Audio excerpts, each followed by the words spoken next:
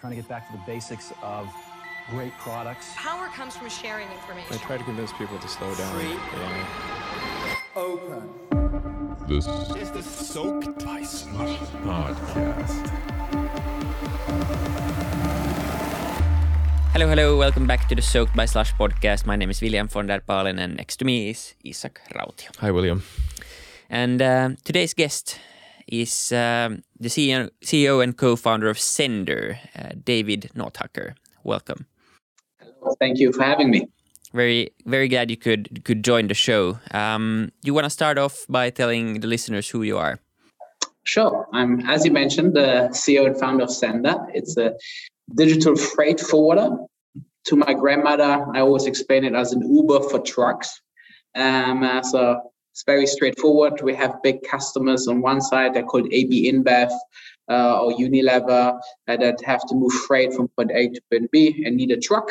And on the other side, we have small family-owned trucking companies that have no digital processes.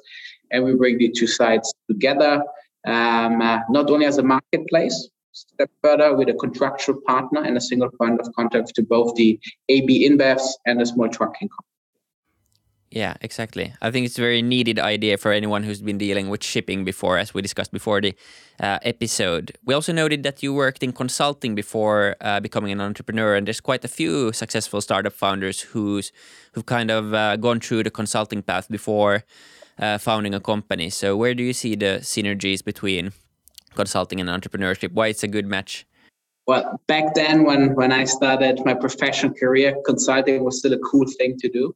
After investment banking, yeah. I think the priorities of students these days change. But for me, it was a great school back then.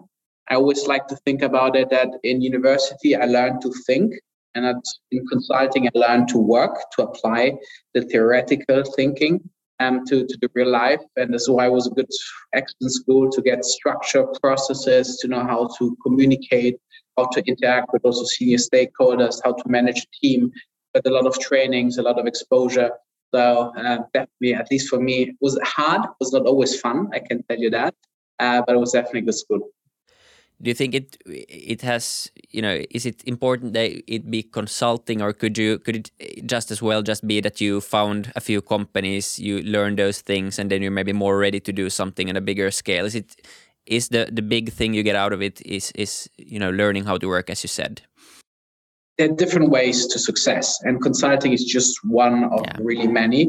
I think these days, just starting something, learning on the fly, sometimes takes longer, sometimes, do all sorts of mistakes, which any way you do. Anytime you start a company is also another very successful way of doing.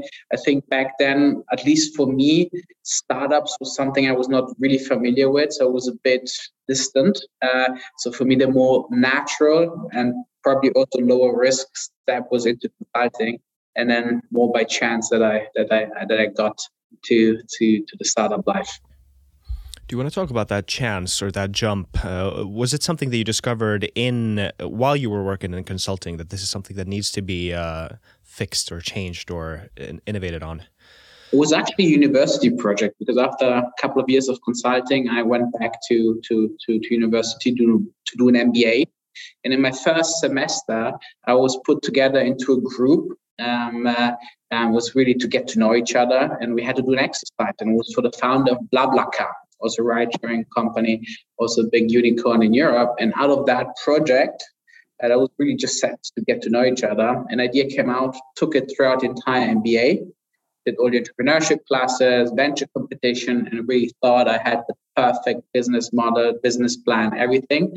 Then after graduating, I decided to move to Berlin with an MBA co-founder. It took us 1 year to realize that what we had prepared during the MBA was actually not really working. We didn't have a single customer.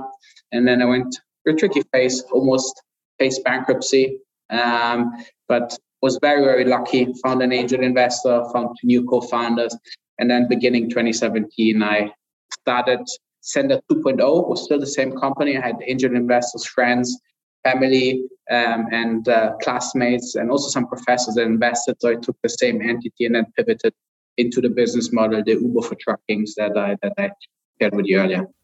Do you want to talk about that pivot a bit more? What was that like, and how do you go through a pivot that hard, first from going near bankruptcy to where you are now? The way I experience it is not something I would recommend to anyone. No. Because I didn't do my homework properly. I always based, let's say, my action on assumption that I did not test. This product market fit, going out and testing things and changing and moving is something that I didn't do. And I didn't do it the first time and it didn't work. And the second time, I just kept going. And we went to two big e-commerce companies one day, one with a big A and one with a big Z. And we were pitching our first business model, the old one, which was around same-day parcel delivery. And we saw them always a little bit as a competition. Same-day parcel delivery was coming and the big e-commerce were offering it. And we had a business model addressing smaller e-commerce, offering also a fast delivery by using buses for the long distance, the last mile. Back then, I really thought it was the next big thing. But then when pitching to them, we realized that they were not interested in what we were offering, but saw in our presentation that we also had small vans in our, let's say, plan, because we thought when the belly of the bus is full with parcels, it makes sense to get a small van for the long distance part. And they asked us, can you do this? And of course, we said yes, even though we didn't really have a lot of experience in that. And that's how we jumped into that freight forwarding brokerage business. And then as we kept going and growing, we really realized what the opportunity really was and how big it could have become. And which just by chance, we were extremely lucky. For a second time, I didn't do my homework properly. I just followed the only opportunity I had to keep the company alive that then luckily turned into what Sender is today. But as mentioned, I would not recommend anyone to go their same path. Do your homework, test whether there is someone that really wants your product and also or service, and try to understand how big it can get. We go all in, and that's something that I was very lucky. But if I would speak to myself of 5 years ago, I would probably tell myself, stop it, take a step back, maybe go back into consulting for 1 or 2 years, and then start again at the data stage. Yeah, no, exactly. It's not exactly a new industry, the freight forwarding industry. So why do you think the timing is ripe right now? And why do you think digitalization is happening at the pace it's happening right now? I think if you follow the news, especially if you see what is happening in the UK, McDonald's is running out of milkshakes, fuel stations out of fuel, and supermarkets out of goods to sell. And this just shows that supply chains are broken. The way they work today are not any longer feasible at scale. And I think what we see in the UK is definitely driven by Corona and by Brexit, but it's tip of the iceberg. Same structural problems that we see in the UK have been accelerated by, again, Brexit and Corona. We also have in continental Europe. We have them in Finland as well. There's a structural problem, which is there's not enough truck drivers in the market, just one of many. This is why, coming back to your question, logistics is, yes, an old school industry that has seen very little innovation over the past 20 to 30 years. And now, because we have structural problems and an increased demand for always faster and more flexible supply chain solution and deliveries, it is, in my opinion, in the spotlight. And the one thing that excites me about the future, not only of Sender, of this industry, is that I really believe that in the next 10 years, we're going to see a lot of innovation coming that will fundamentally change the way this industry works. It's not going to be my kids or grandkids, which I don't have yet, but it's going to be Sender and myself that will witness it for sure, but also have potential to influence and impact and change the way this industry is evolving. And this is why I'm really excited about what we have ahead of us. In what ways did you identify that the supply chains were broken? What were the main things that just didn't work? You mentioned the lack of drivers. That's obviously a big one. Well, I can just give you a few numbers, and then you feel like how inefficient and broken this is. We started with drivers. In continental Europe, today we're missing over 500,000 truck drivers. we could employ tomorrow 500,000 more truck drivers. It is crazy. The market is super fragmented. That shows the inefficiency. 70% of all trucks that you see on the road are owned by companies that have fewer than 10 trucks.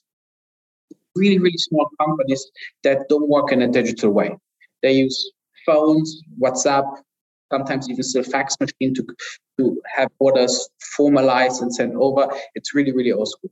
25% of all trucks drive completely empty because of information asymmetry. If there is a truck that drives some load from, I don't know, Helsinki to Berlin, that same truck probably struggles to find a backload back to Helsinki and has to drive to the Denmark, where then he knows someone that has a load that brings him back home. Because of information asymmetry, also something that with technology we can solve. So there's a number of indicators that just show this is a huge industry, 350 billion in size, Europe road trade. So I'm not talking about air freight, sea freight. Just what is moved on the road in Europe is 350 billion in size, which is huge. And if you look at that market, that's industry, there's a lot of things that are broken in the numbers that I shared with you. Just the tip of the iceberg. I would not be surprised if maybe also Hesburger is running out of fries and we don't have any longer French butter in German supermarket.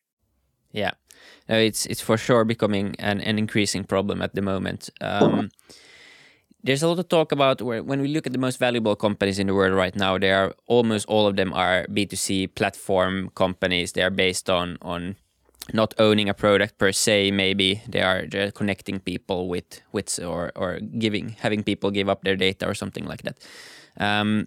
If you then look at the B2B platform side, there seems to be a huge amount of potential, but there are not that many companies yet. There are these huge B2B platform companies. But it seems that would be the next big thing in terms of this business model. So how much you haven't built a B2C platform company, so this is always a hard question, but do you see what is the main difference? Because, just off the top of my head, if you build a B2C platform, you need to sign up individual users quite a lot. If you build a B2B platform, it's more about getting maybe the forwarders to sign up and then having a different kind of customers. So it seems like the sales and user acquisition processes at least are completely different from a B2C platform company. So do you see there's a different way to approach building a company like this? It's a very good point. I think if you look at how digitalization impacted industry, definitely started with B2C.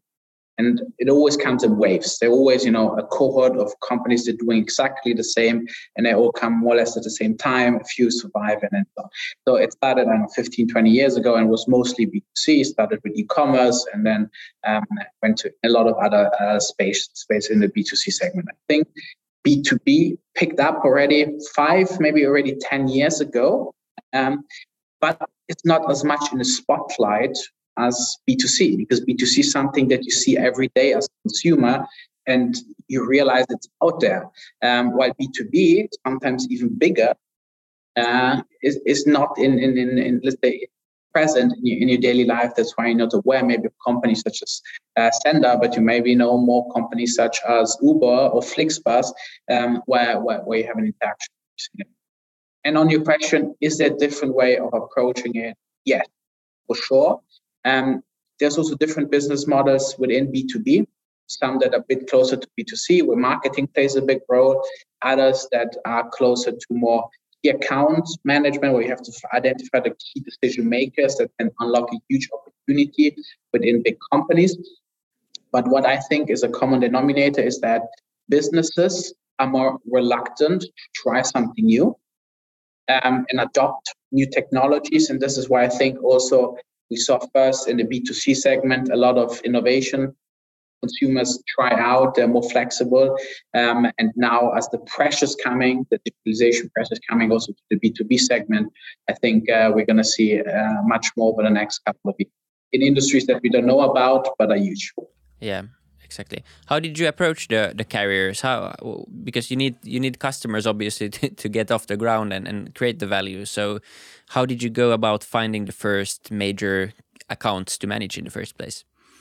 So our business model is also backed by a marketplace model. So we had a couple of big e-commerce that gave us an opportunity, extremely lucky. So we had constant volume coming in and could build a carrier base that we then could use to approach other customers and then, build up our marketplace model in the background. But I mentioned earlier, trucking companies, truck drivers, carriers is something that we're struggling to find.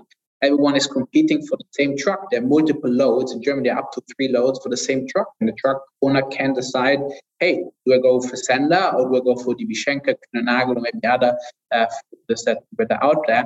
That's why we had to tailor our value proposition to our carriers that is definitely superior. Just want to mention one point, which is accelerated payment and invoice factoring. We pay our invoices to carriers within 3 days from the load being executed. This is so powerful that we started offering now also invoice factoring solutions where the small carriers can upload invoices that they send to our competitors, to third parties, and also get the money within 3 days instead of waiting 45 to 60 days, which is the industry average. This is how we, so to say, hook them, convince them, hey, yes, your phone is bringing all the time, but do it with Sender. You get faster payment. In the second step, you can generate the invoices directly on our system for free, do the entire planning on our platform also for free. Then you get them on our platform, and then you see the capacity, which we then can use with return to grow or fuel our growth on the shipper platform. What about the other side of it, the bigger companies? You mentioned Unilever. How is that type of acquisition? It must differ a lot from contacting and trying to acquire smaller trucking companies. Absolutely. So on the big enterprise side, shipper side, it's always a couple of key decision makers that you have to convince. And it takes time. Sales cycles are extremely long. It can take up to 12 months to materialize. And especially in logistics, it's still a very relationship-driven business. So the providers that work with companies such as Unilever or AB InBev have been working with them probably for 20 years already. So when you come in, you get first a leftover. You have to prove yourself. Luckily, now we get in much more easily because everyone needs trucks. Everyone is struggling to find capacity. And if we come and say, hey, guys, we have trucks because we can source them in a more competitive / digital way, they at least speak to us, let us in and say, okay, Christmas is coming up. We're missing trucks. If you say you can do it, be my guest. And then we get the leftovers, the things that no one else wants to do or can do. And then it takes months to build a relationship, to prove yourself. And then ideally when the next tender season comes, these big companies have tenders where they have regular allocation for 1, 2, or 3 years. This is then when we then finally have an opportunity to get the carries that are sizable, that then are good to bring significant volume on our platform. One thing that's pretty central also to your offering, or something that you could potentially be a big part of solving, is, as you mentioned, reducing the amount of empty trucks driving on the road, and thus also creating more sustainable practices in the industry as a whole. Do you want to talk a bit more on how you view the sustainability, how you unlock the sustainability, and if you have some kind of inbuilt criteria, and what you see a platform's role in this the kind of questions to be in the first place? Absolutely. We see green transport as a really big opportunity for us and also to build a competitive advantage. However, only this year we saw that the first shippers, the AB InBev, for example, were open to the idea to invest and maybe potentially pay also a little bit more to have green transport. And our role as a digital freight forwarder is twofold. On one side, we're able to combine loads of different customers in a more efficient way so that we reduce the empty kilometers. In my early example, we have someone coming from Helsinki to Berlin, potentially have someone else then from that has a load from Berlin to, Denmark, and then a follow-on load back to Helsinki to reduce this 25% of that kilometers, empty kilometers. And the second one that I find even as exciting, the first one is there's a lot of new technologies coming on the market. Now we have advanced fuels.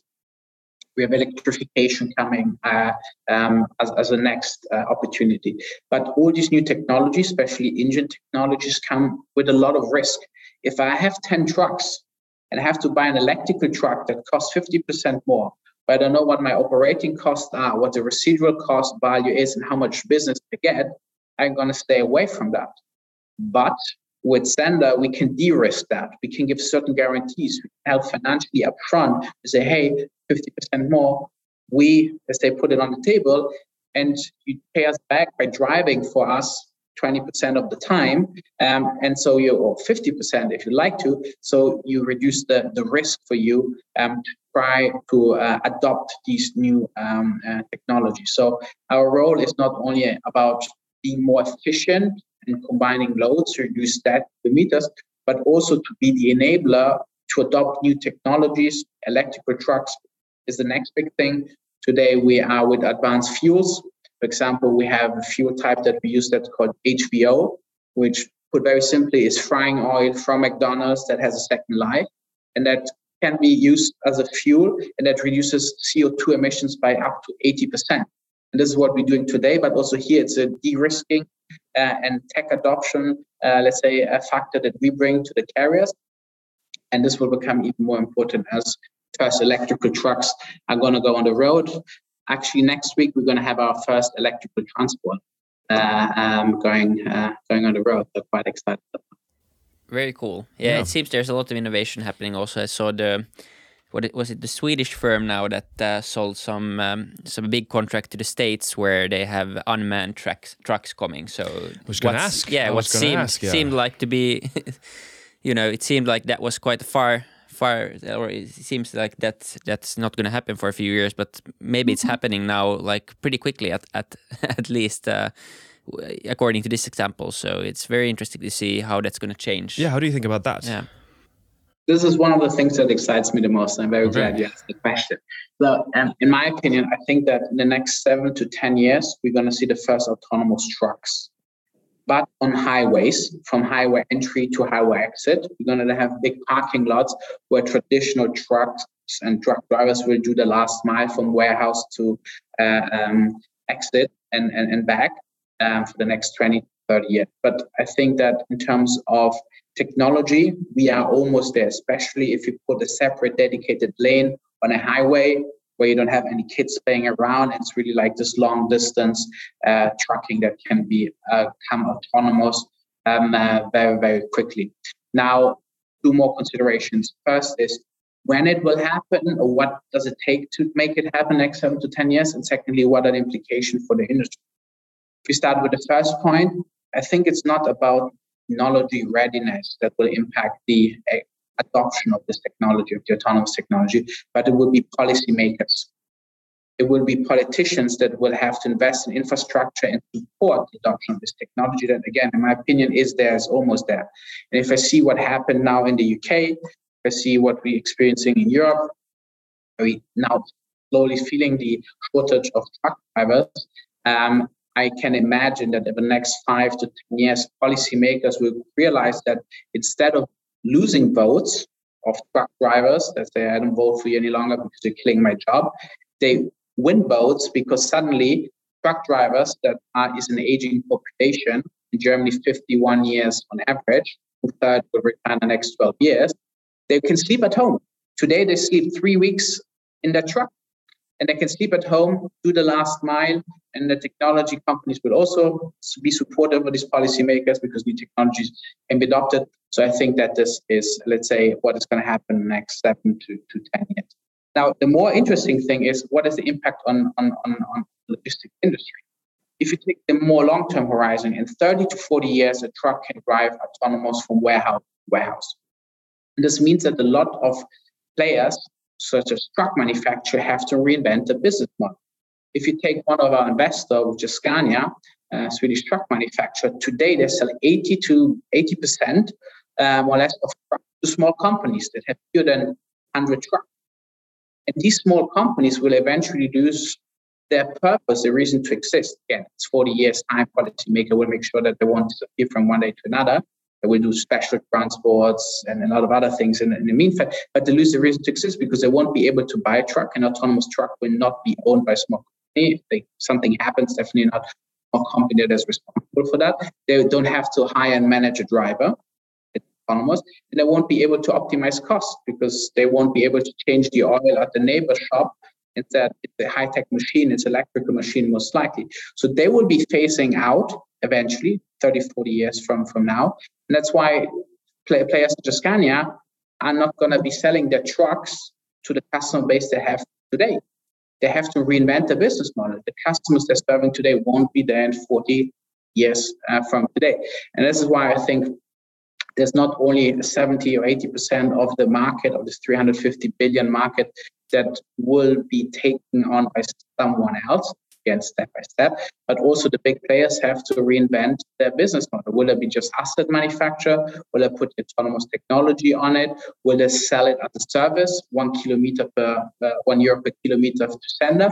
Or will they become a logistic provider? I think no one has answered these questions, but these technology, autonomous and a few others as well, will push a fundamental transformation into this industry. And as mentioned earlier, we at Sennder are preparing to be in pole position to make the best out of this transition.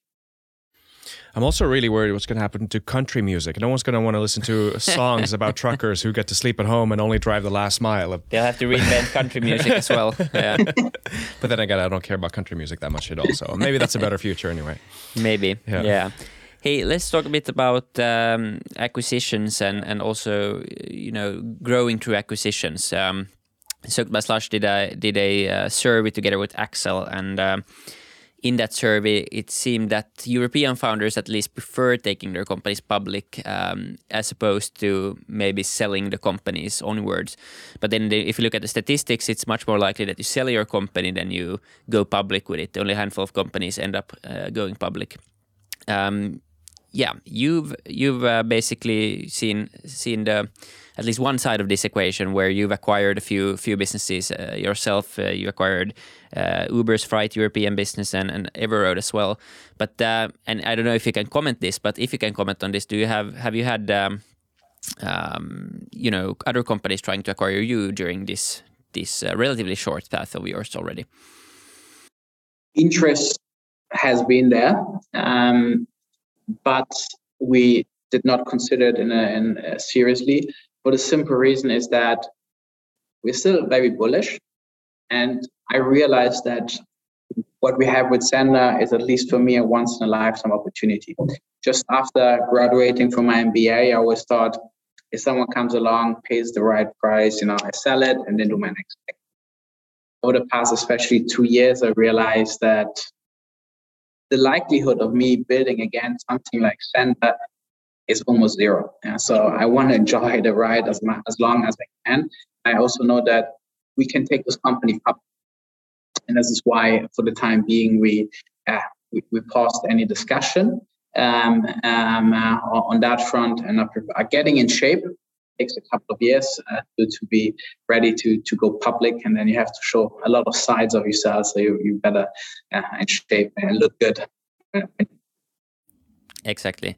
What about your own acquisitions? Have they been the companies approaching you, or do you actively look for companies to acquire and approach them, or is it can it be both? So our acquisition strategy can be divided into two. First phase was digital phase. And this was more opportunistic. We did not plan that. So we first acquired a French company called Everroad. They were our largest competitor in Europe. They were based in France, where we were trying to build our own operations.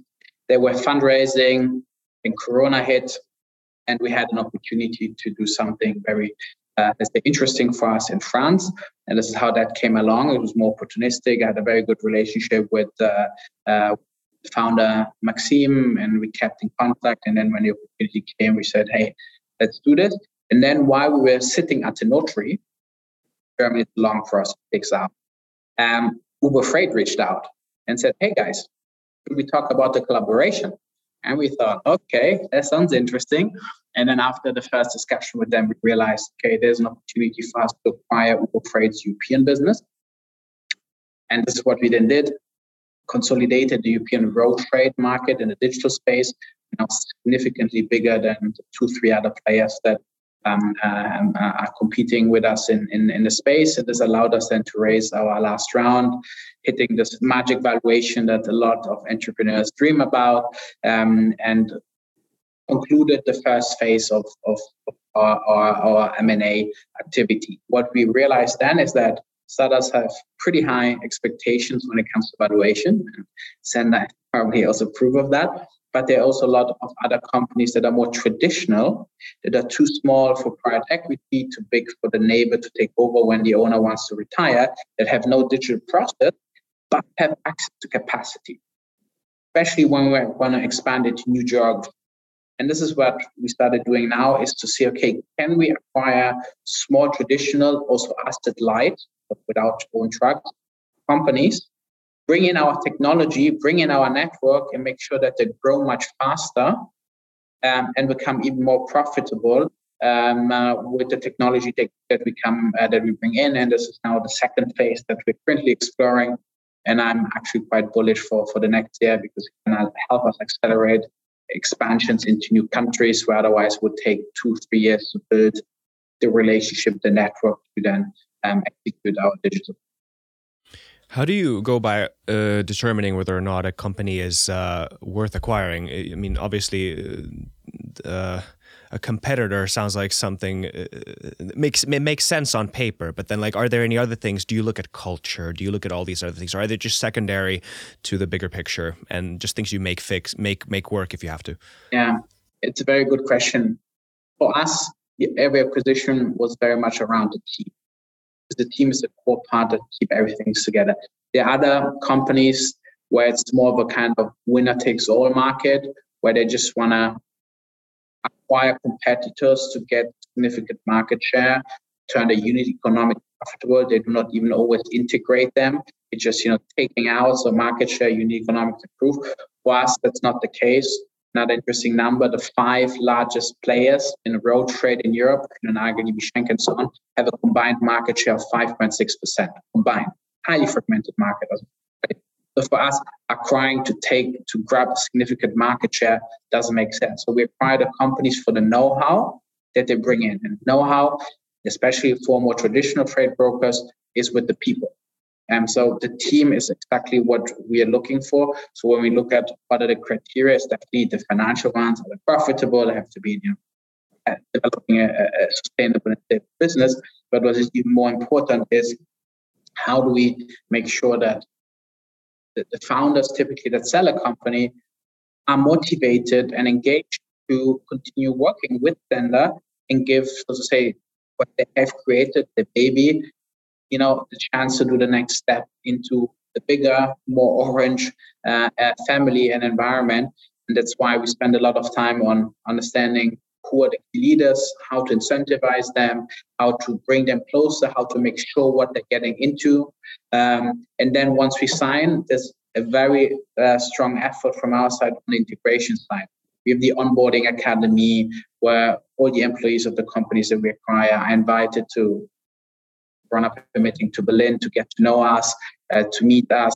There's a 1-week program where to get to know our systems, our leadership, our history, with class that we do. So it's really about the people and making sure that they are a good fit and that they stay motivated after the acquisition. Exactly. Maybe lastly, just would be interesting to hear a bit more on your future plans. Which countries are you operating in now? You mentioned you are in you have 6-7 offices, and you're in your Series D. You said you're gonna expand in Europe. So yeah. How's that going? So we are now almost 1,000 people. Added 650 people over the past 14-15 months. Open a couple of offices. Now we have 9 offices in continental Europe. We're looking at Northern Europe, Scandinavian countries, as well as the UK, as well as some more Eastern European countries. So this is what we're going to be doing over the next couple of 1 or 2 years, either through an acquisition that can accelerate our entry or through building it on our own. That will take longer, but it's definitely our plan to stay in Europe, but to grow into the countries that we're not. Yeah, and you also said that you want to be physically, present in the markets you operate in. So because all markets are different culturally and also with regulation. So how does that look in practice? Do you apply small teams that go and kind of take care of everything and try to open in the market, or how do you approach that scaling? Yeah. So it's a good question. As mentioned earlier, logistics is still very relationship driven. So to get someone to work with you, either a shipper or a trucking company, a carrier, you need to build a personal relationship. And you have to generate a certain level of trust to convince them to adopt your technology, to do an API integration that costs some money, or to move away from WhatsApp and use our app to communicate with us. And this is why we think, and I think until now it proved to be a correct assumption, need to be on the ground. People need to meet us, touch us. Now, last Christmas I didn't receive, but the Christmas before that, I still got homemade sausages from one of our Polish carriers, because this is the type of relationship they want to build in the first place. So then you need to be there, you need to meet them. It's fine once a year, twice per year, but they need to know you are real, you're there, and then you can build the trust to push back adoption. And this is why having this local presence with different languages, with different cultures, with different regulations, as you correctly pointed out, is extremely important. Right, because I mean, the country music thing that I said earlier is kind of a joke, but it's still a bit old school, isn't it? Like there's that mentality is there. Super old school, and people are also afraid to adopt technology. Our first assumption was, okay, let's develop an app, a driver app for the truck drivers. And then we have, full visibility on what's going on, what has been loaded, and so on. We realized that truck drivers not always have a smartphone. If they have a smartphone, it's their private smartphone. They don't want to use it for their boss. They're mostly employed in Europe. So we said, okay, let's send them a smartphone with a SIM card and an app installed. Costs us 50 euros if they drive regularly for us. We cover that. But also then realize these guys don't like to do that. For the past 20, 30 years, they didn't, and they can get another job anytime. So also you don't want to put much pressure on owner of the company to make them use the phone. And then if you convince them, they do sometimes some stops where they want to get tracked. So they take out the battery and the SIM card, and then good luck putting everything back together. So also there we had to learn that it's relationship driven to get them use you, and now we on that front are now tracking mostly through an integration directly with the telematic system that is installed in RV Truck, so we get rid of that.